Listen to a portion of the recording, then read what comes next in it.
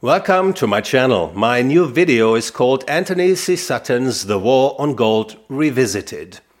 Born in 1925, Antony C. Sutton was a British economist and economic historian who taught in the US at California State University.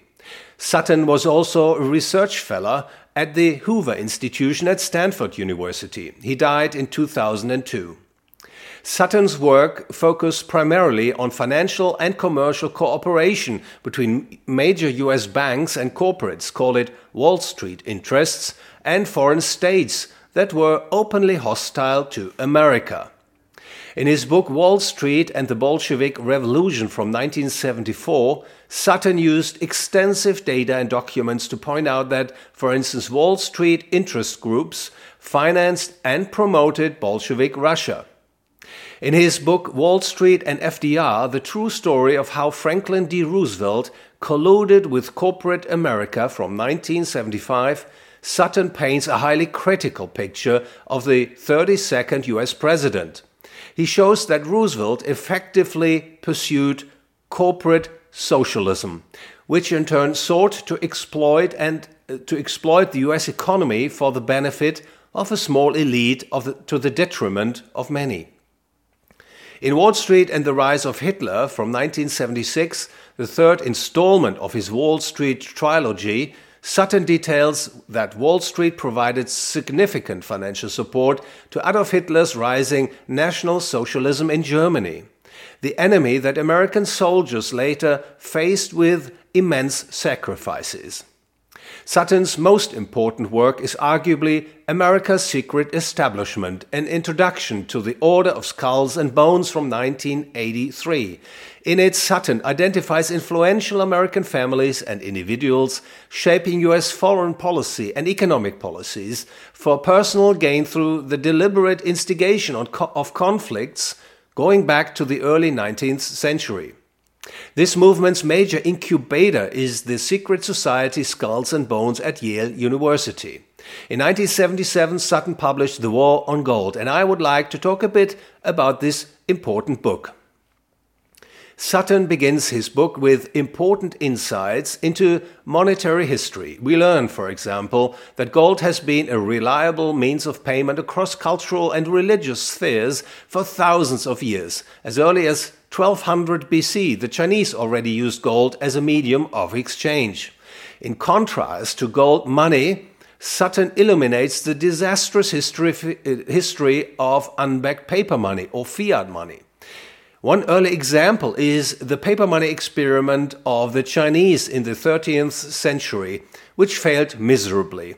Similarly, the French assignats that were issued between 1789 and 1796, which not only resulted in the complete loss of value of the assignats, but also plunged the French people into chaos and terror. The suspension of the gold redeemability of the British pound from 1797 to 1821 was also anything but glorious, resulting in the significant erosion of the purchasing power of the pound and inflicting considerable economic hardship on a wide swath of the population. Similarly, the issue of continentals by the government of the young colonies in America during the Revolutionary War from 1775 to 1779 also turned into a real fiasco. The continental rapidly became worthless, giving rise to the colloquialism "not worth a continental."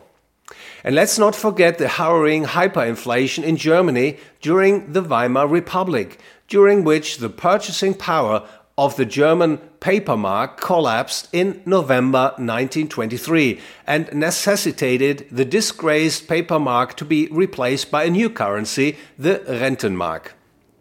In light of these historical trials, Antony Sutton highlights the inherent economic virtues of gold money that is.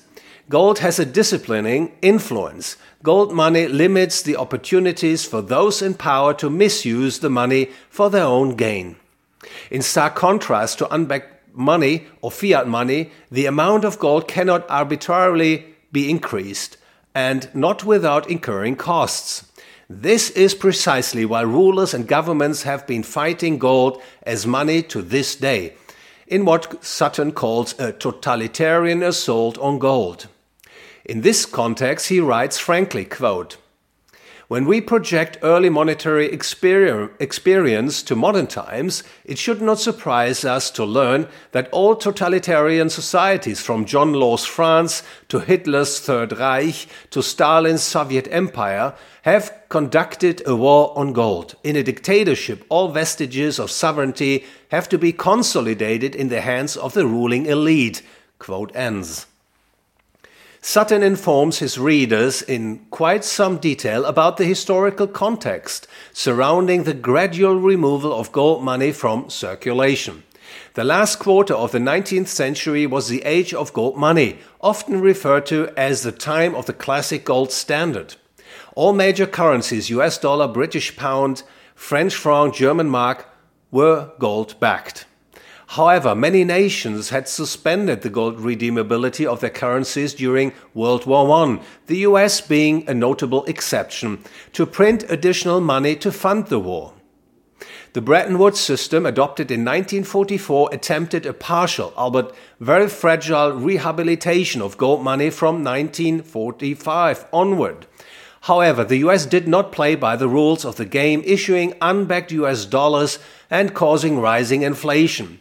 Consequently, the Bretton Woods system began to unravel in the 1960s. On August 15, 1971, US President Richard Nixon declared that the US dollar would no longer be redeemable for gold.